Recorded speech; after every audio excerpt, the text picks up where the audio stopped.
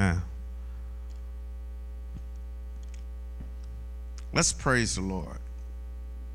Thank you, Lord. Thank you, Lord.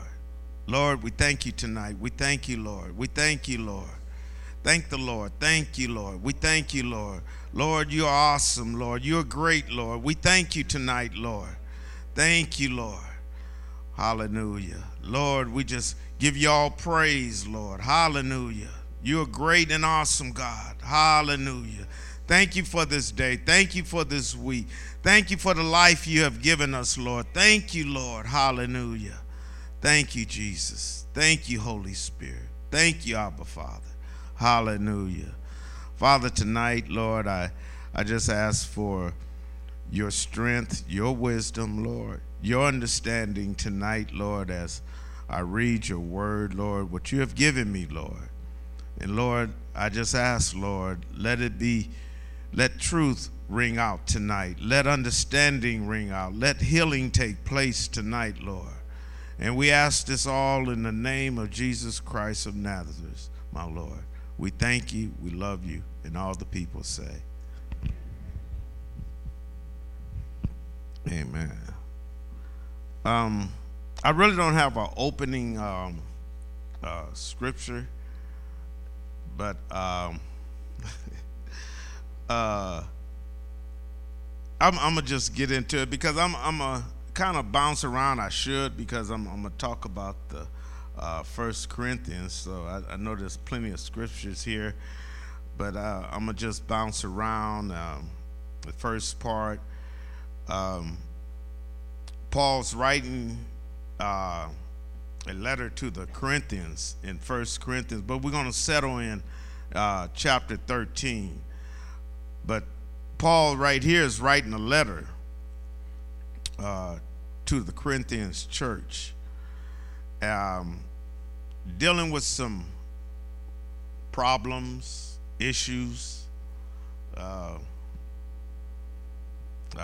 some misunderstandings, and they said they had many problems, many things. You know, a little bit about the Corinthian church. It was a very wealthy church. Some scholars that was there, some just normal people, Greeks, Jews. It was a mixed church. Orientals, Asian. You know, it was at a seaport, so you know they had a lot of mixture of people. And so what came into the church was a lot of different beliefs. You know, you had this one believed this one was raised to believe this way, this one was raised to believe that way.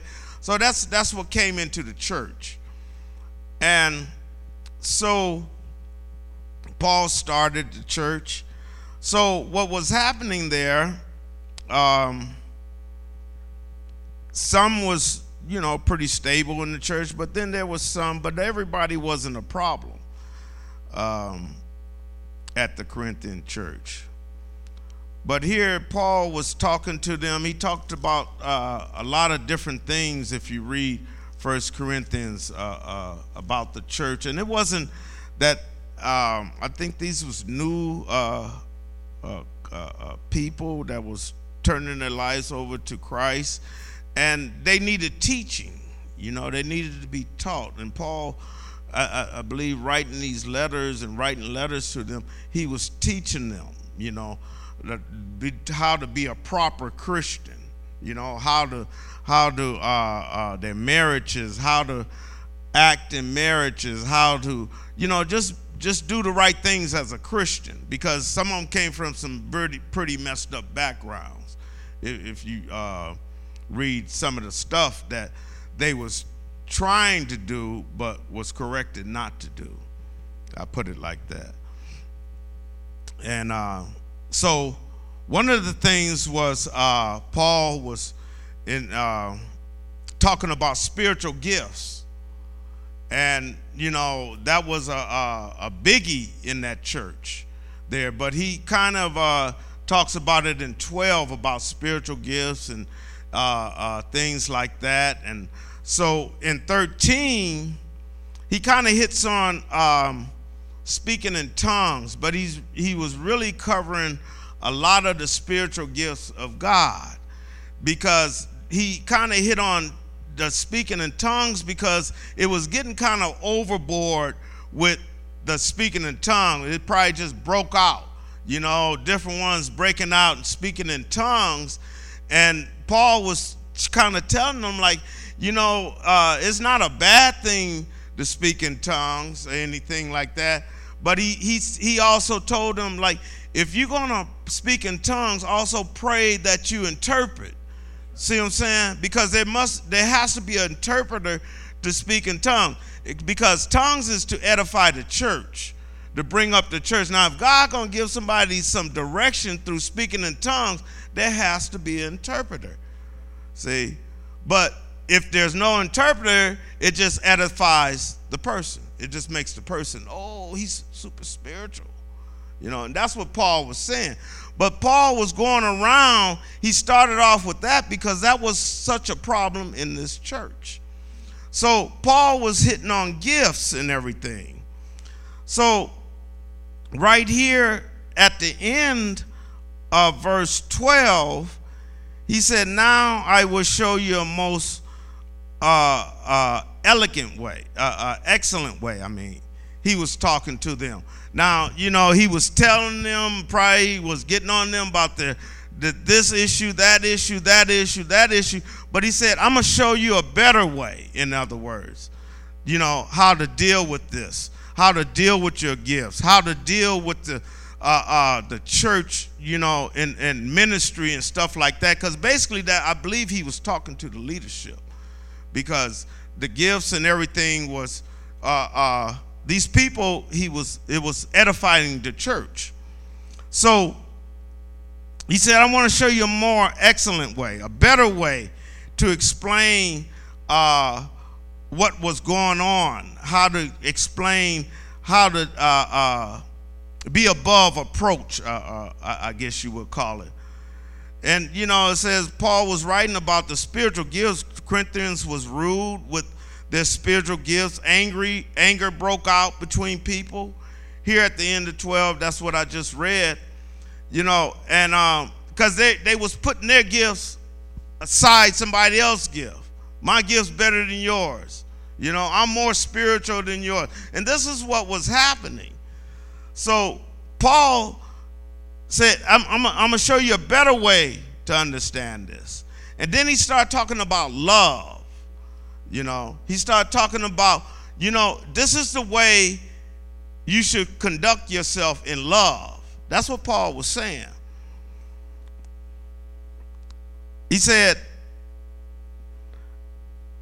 to have love, you got to have love, not the romantic love, not the friendship love, and he said, if I don't have love, if I don't have love, Paul said, I'm nothing, He said, Paul is writing to them about agape love.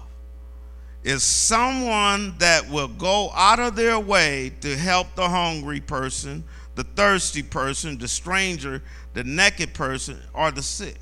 Matthew 25:31, you could read it to 40. It talks about that, where Jesus said, like, hey, when I was sick, like, you fed me. And they didn't know what they was talking about. When I was hungry, when different things was going on. But here in Matthew, they said, hey, Master, when did we do that? See? But the Lord said, if you do it to any man or brother, you did it to me, Say, if I don't have love, I am a clinging symbol. That's what Paul is telling them. He didn't say, if you don't have love. He put himself in the picture. He said, if I don't have love. Now, when you look at Paul's qualification, he's very intelligent, very super spiritual, He do have the knowledge of our Father, but he said, if I don't have it, see, he didn't say the congregation or anybody, but he said, if I don't have it, I am like a clinging cymbal. Loud noise can be good, but it can be irritating and distracting at times. See, if I have the gift of prophecy, if I know all mysteries and have all knowledge, and he's not talking about any knowledge, he's talking about having the God-given knowledge, spiritual understanding. Having this kind of spiritual understanding, sometimes it puffs up a person. They get prideful because they feel they know something greater than what you know.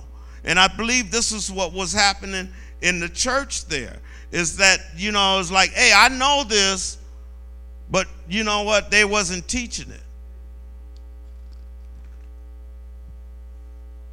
Even if I have faith to move mountains, Mark 11:22, but don't have love, that we talking about that agape love, it profits me nothing, Paul says.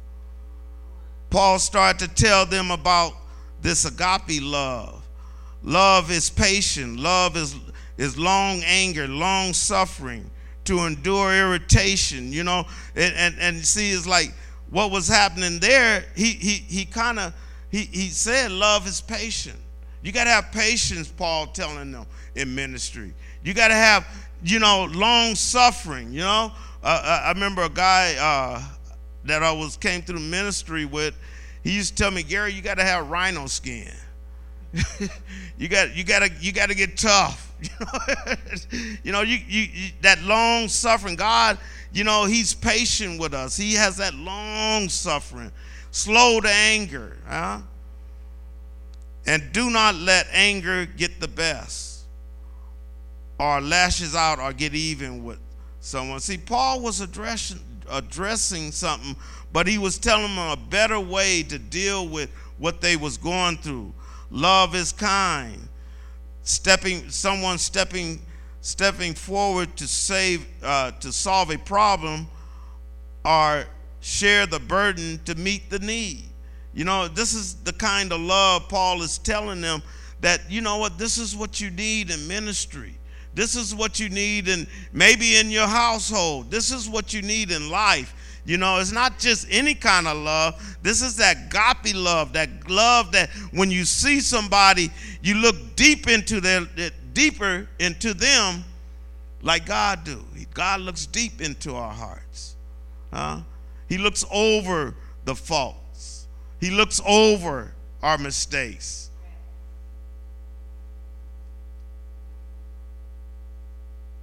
Galatians 6:2 says, bear one another's burdens, and so fulfills the law of Christ.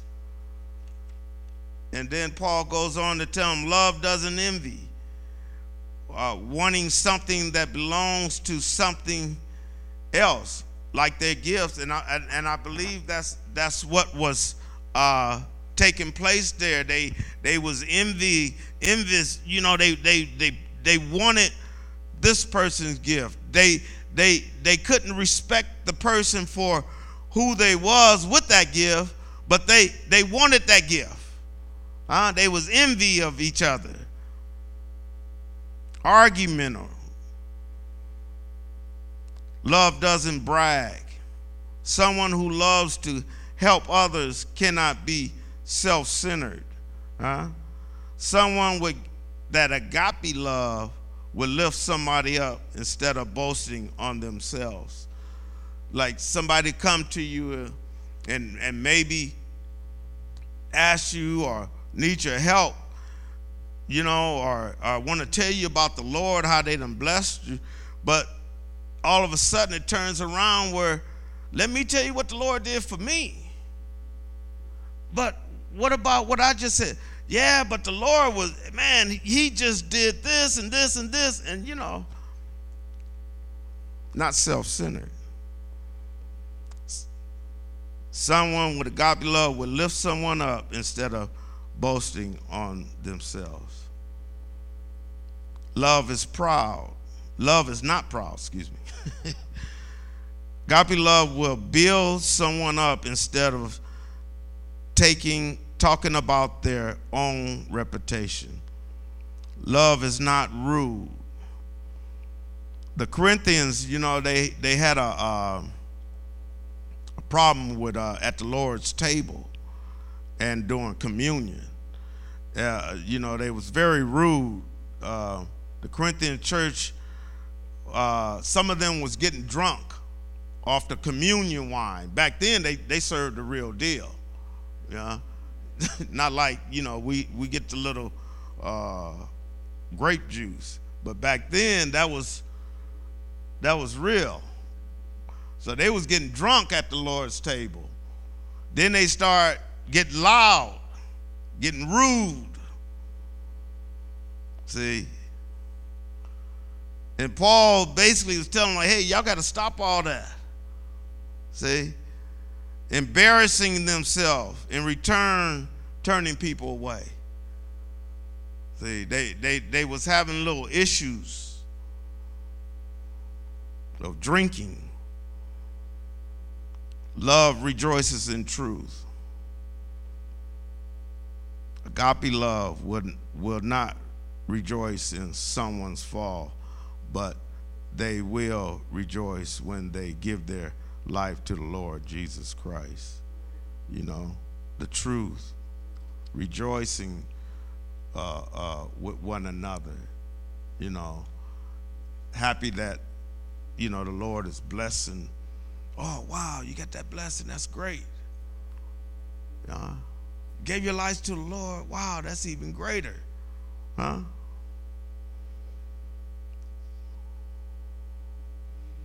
So as the worship team come, and I have some more papers, but John 3:16, for God so loved the world that he gave his one and only Son, that whoever believe in him shall not perish, but have eternal life. Right there, that's the Father's love. That's that Father agape love. That's what he did. He gave his only Son. He said he so loved the world. And he did that for you and me. This is Jesus' love, agape love.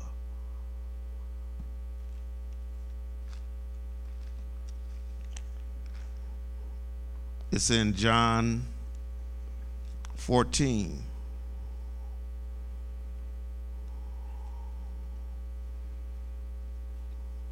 Let me read this.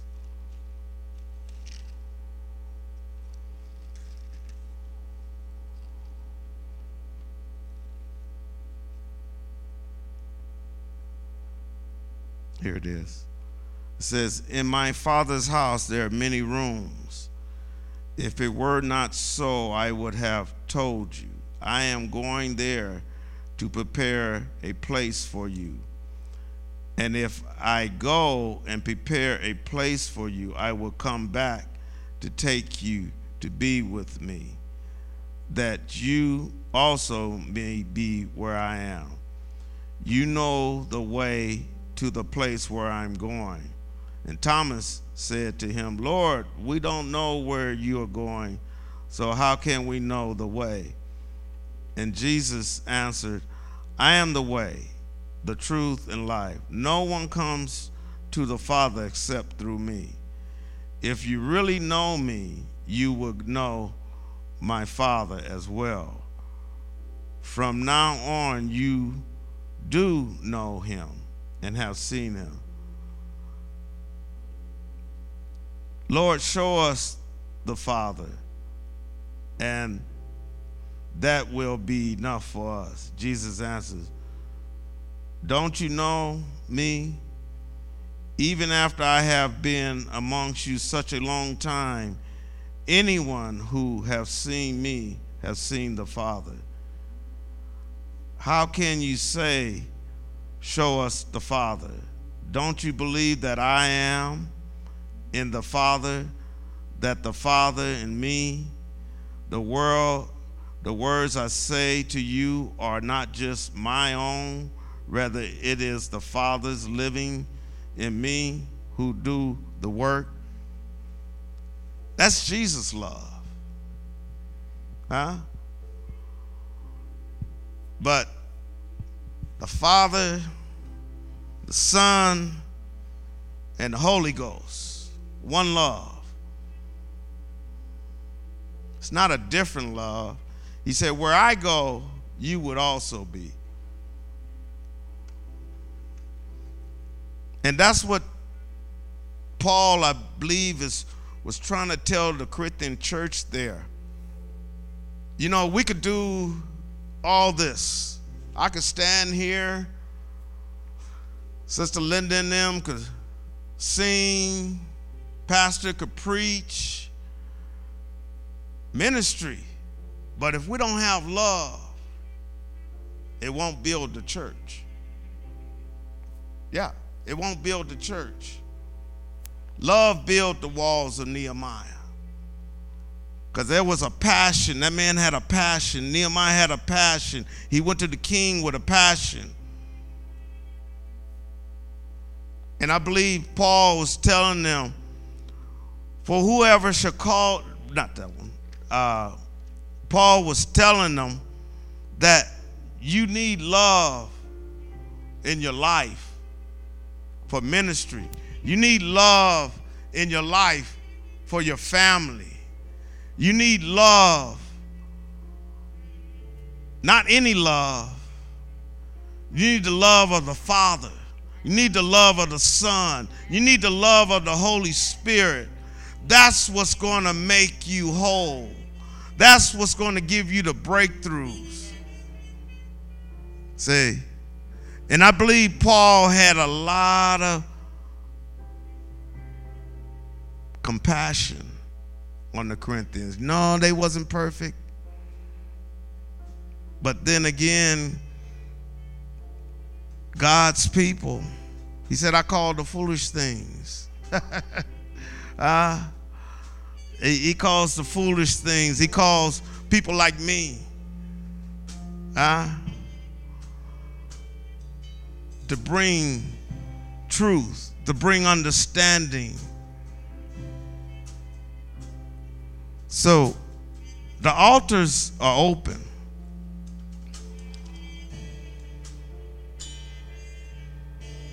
Love is the foundation of ministry. Love is the foundation in your family. Love is the foundation of your breakthrough. God so loved the world that he gave his only begotten Son, that he who believe in him shall not perish, but have everlasting life. That's the love of the Father. That's what he wants to give us tonight.